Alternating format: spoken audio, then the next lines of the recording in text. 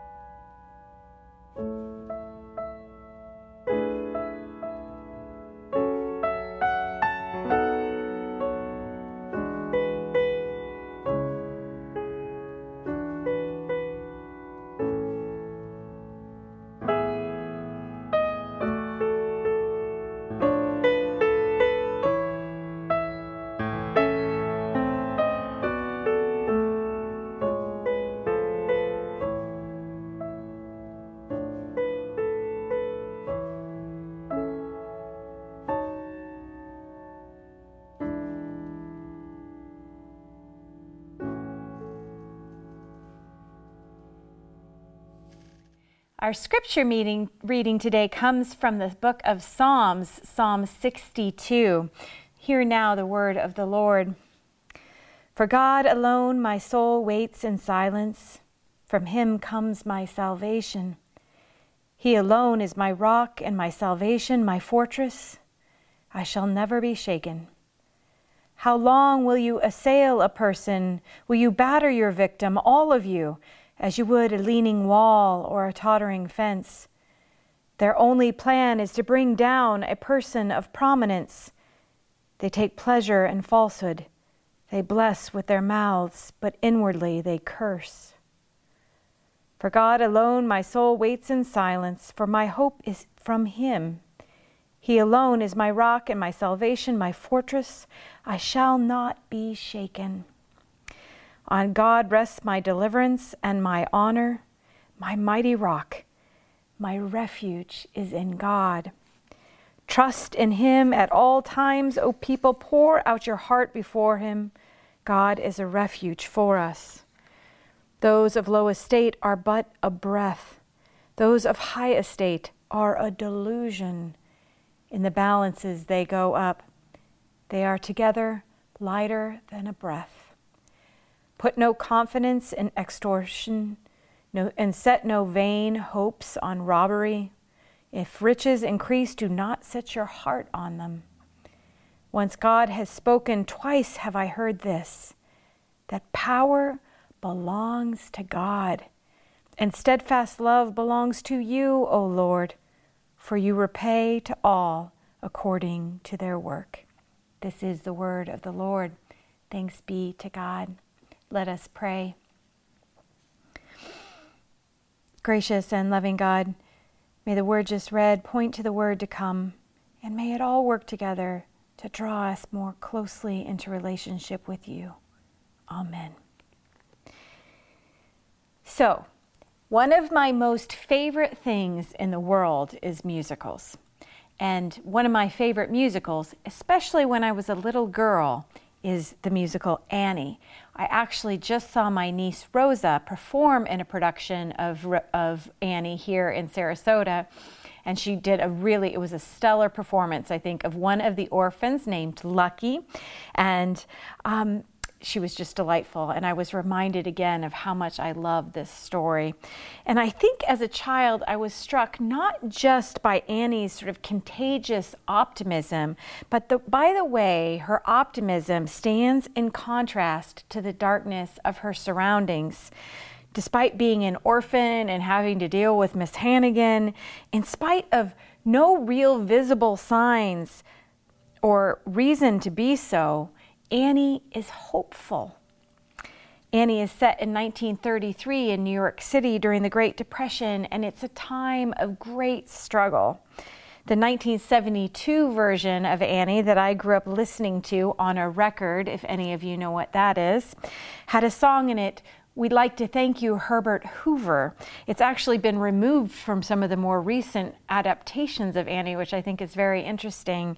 But it's a song that made a real impression on me even as a child because it has this sort of perky, upbeat tempo, but it's set against this really sobering lyric, and here's part of it.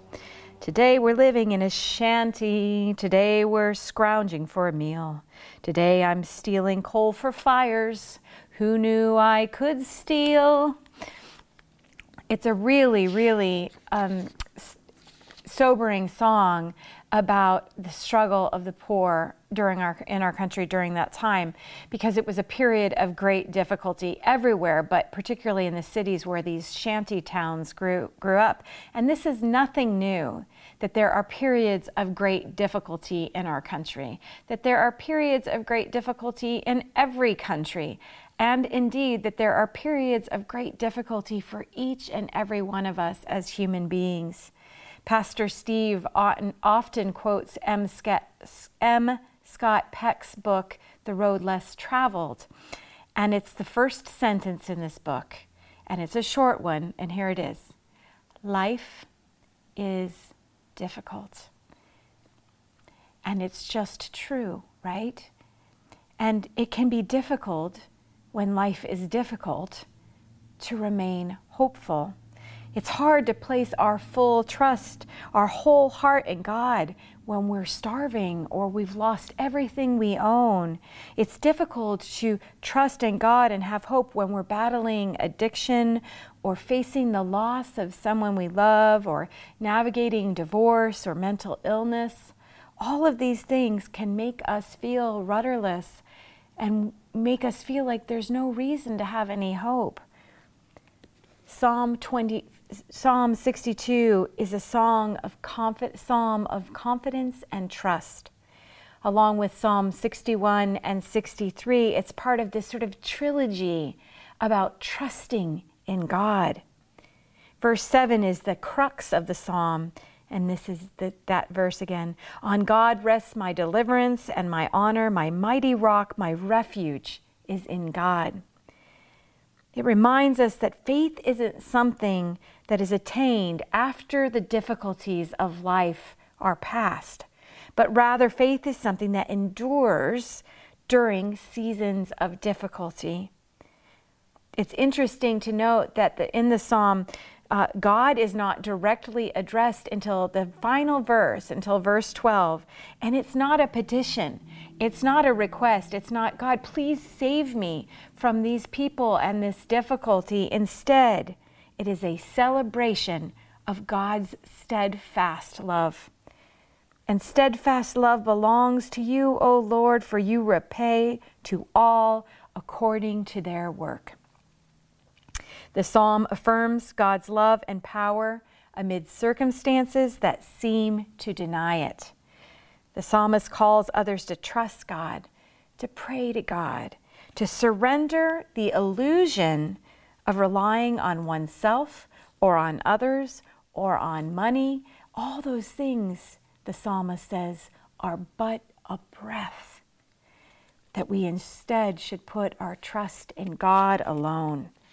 We should put our trust in God alone in all times and in all circumstances, and especially during times of difficulty. Jesus is, as always, our best example of this kind of faith. He was confronted with such difficulty, rejection, violence, betrayal, and through it all, he trusted and prayed to God.